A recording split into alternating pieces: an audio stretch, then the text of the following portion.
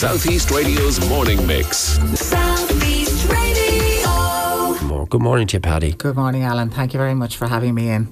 Right, it's unusual in the sense that we've got two real life stories coming back to back on the programme, but little did I know when I was talking to Benji, I thought I was going to talk about children's books, but he poured out his heart, and I'm sure has helped a lot of people. And you were listening to him outside, and I think you wanted to pay a little tribute to him as well. Yes, I just think it's amazing to hear a lived experience.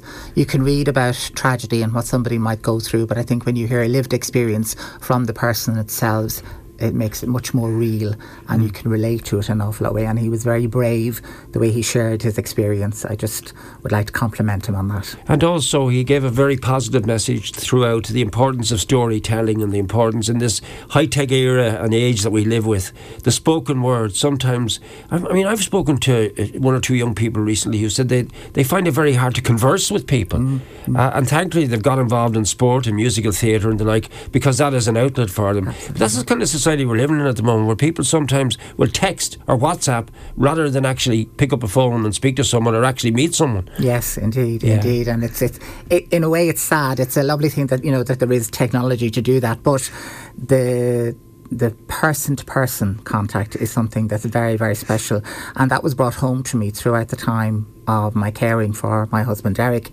In that, having that personal touch and interaction with other people made a huge difference for him, certainly throughout the journey that we went through of his early onset Alzheimer's. This is a particularly poignant week for you. Is this the first anniversary? The second anniversary was yesterday. And it is. The second year has been tougher than the first, because I think during the first year you experience grief and you just go through it because you're experiencing it for the first time. But the second year, everything is very final, because you can no longer say, well, this time last year he was here. Right. Do you want to talk a little bit about him?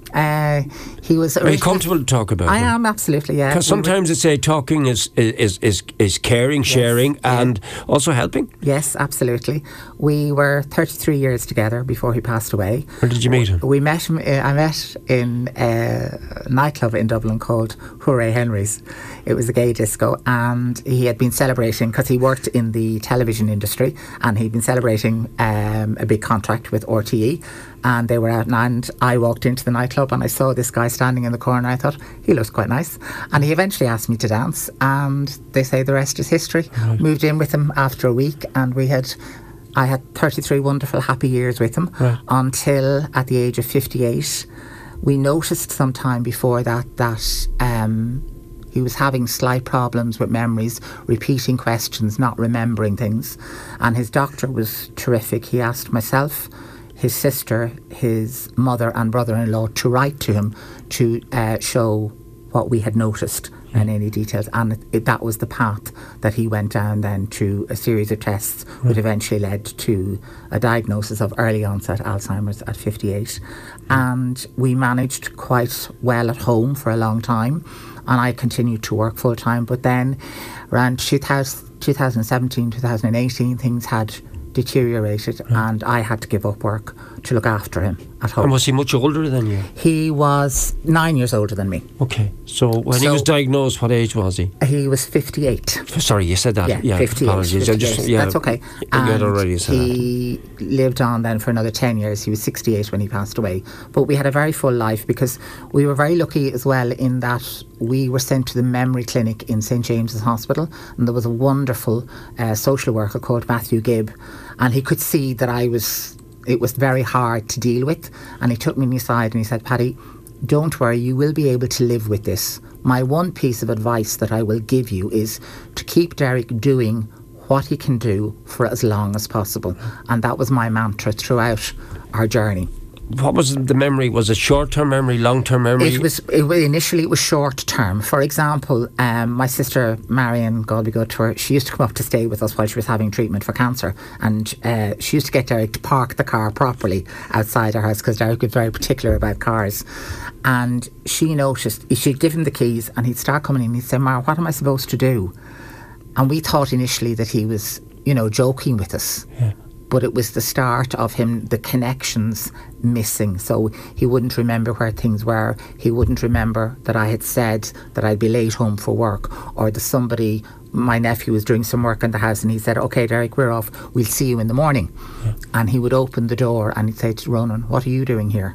So it was those kind of things that, and he, unsure of where things were in the house, those kind of things. That's how it started. And in the latter stages, did he lose?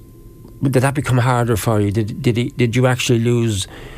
In other words, he was there in body, but not in mind. Yeah, that was very difficult.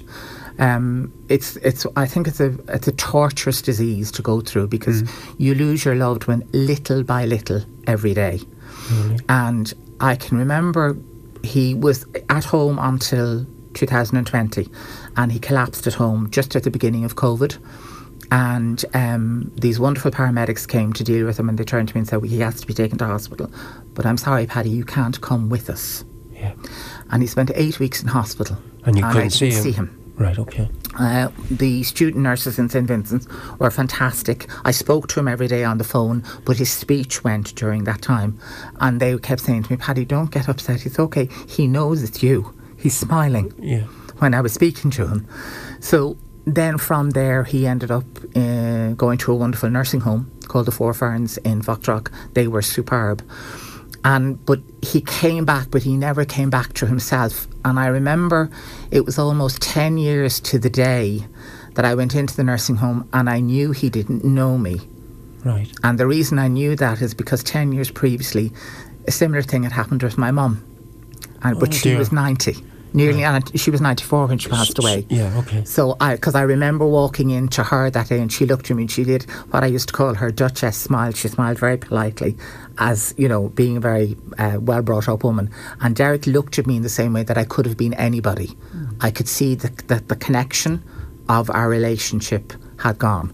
Oh dear. Now it came and went, but that was the start of it. And did you ever get a moment with him that he was your partner? Yeah.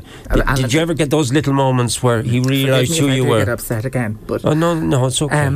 There was one day, shortly after he moved into the nursing home, I was really happy with where he was, and I was sitting beside him, yathering on and talking, and I kept using the word happy, that I was happy with where he was, I was happy the place we were and all that. And I stopped talking for once. There was silence in the room, I'd say for about a minute and a half, and the next minute he turned to me and he said, "Happy." And I knew what he was trying to tell me, because I could see it in his eyes. They were trying to say, "Paddy, you've done well. I'm very happy where I am, and I'm happy that you're happy." And that I went home that day floating. So there had been moments like that, and even towards the end, there were times when I'd get a little flash in his eyes every so often, that he knew I was still there. I mean, you as a couple had gone through so much, because you were there for the transition of Ireland. Like when you formed the gay relationship initially. Did you suffer prejudice at any stage? Well, I was very lucky in one way we didn't, but Derek would have experienced it certainly, because he was originally from Northern Ireland, and he moved to Dublin because of that. And there was a residual fear that Derek had of people he didn't know, or because he witnessed friends of his who had bricks thrown through their window and that kind of thing, and graffiti daubed on their doors. And at the time that Derek and I met, it was illegal to be gay in Ireland, and we could have been arrested for the simple reason of demonstrating the fact that we were in love with one another. Yeah. And wanted to live together and wanted to have a marriage. How important was it for you then, the transition, the changing of the laws? And unbelievable. Did you marry? We had our civil partnership in 2012. That was the year he was diagnosed. We never got to full marriage because of his mental capacity, but he was fully aware of what we were doing, and we had an absolutely wonderful day in City Hall in Dublin. It was fantastic. Such happy memories of a difficult time as well, but wonderful. Yeah. And do you think you will find love again? I don't know. It's not something that too fresh. He was. He's a force of nature in his own way, a very quiet, unassuming man, but such a power and a presence. But now you want to remember him. And Yes. you're part of this European Dementia Carers Group. Yeah, and also what's called the Dementia Carers Campaign Network here in Ireland. Yeah. Next Tuesday, I'm going to to mark the 10th anniversary of what's called the Irish Dementia Working Group, and that's for people living with dementia, so they have a voice. And Derek was one of the founding members of that, and that's celebrating 10 years next Tuesday. Yeah. And as a result of that, this thing called the Dementia Carers Campaign Network was formed, and that's an advocacy group for people who care for people with dementia, so they're heard. Can I ask you, I don't want to cut you off, go but ahead. there's a question floating around in my head. Can you advise people? Like, I have a very dear friend going through this at the moment. A relative of mine had it as well. And it's heartbreaking because when you have a dear friend going through this, you don't know whether to ring them or they to ring you. What advice would you give to someone who has someone close to them who is now going through the early stages of this, Well, having been through it yourself? One of the best things that I ever did was to contact the Alzheimer Society, their support line, 1-800 341 341.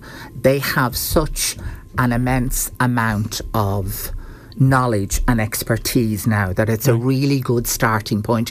They can point you in the direction, and that's great for the formal support. But the informal support, you cannot beat the fact that your friends don't forget that they come, they visit, they ring the carer or they ring the person, that they make the effort to be present with that person. Because if you are, if being there, you might get that moment where there's a connection and you can continue it.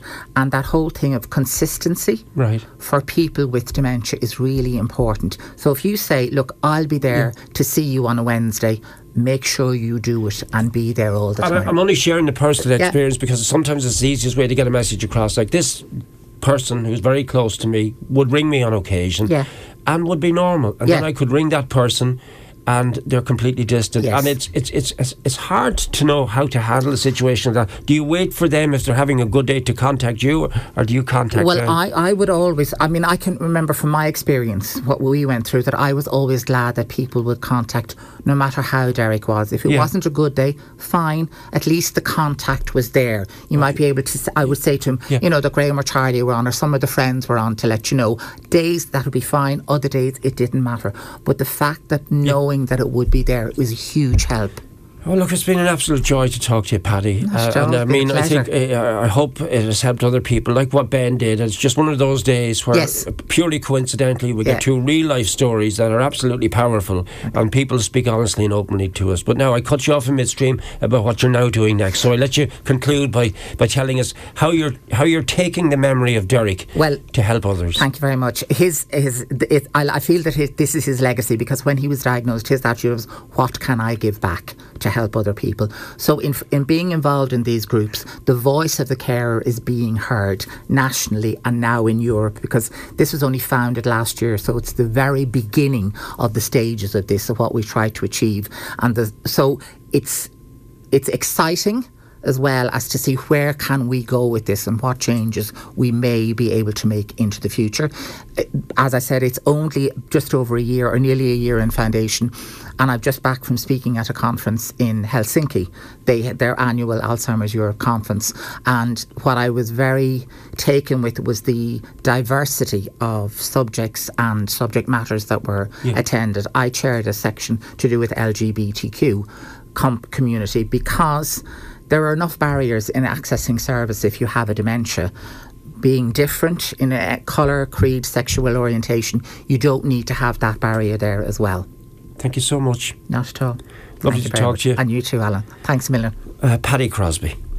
Southeast Radio's morning mix.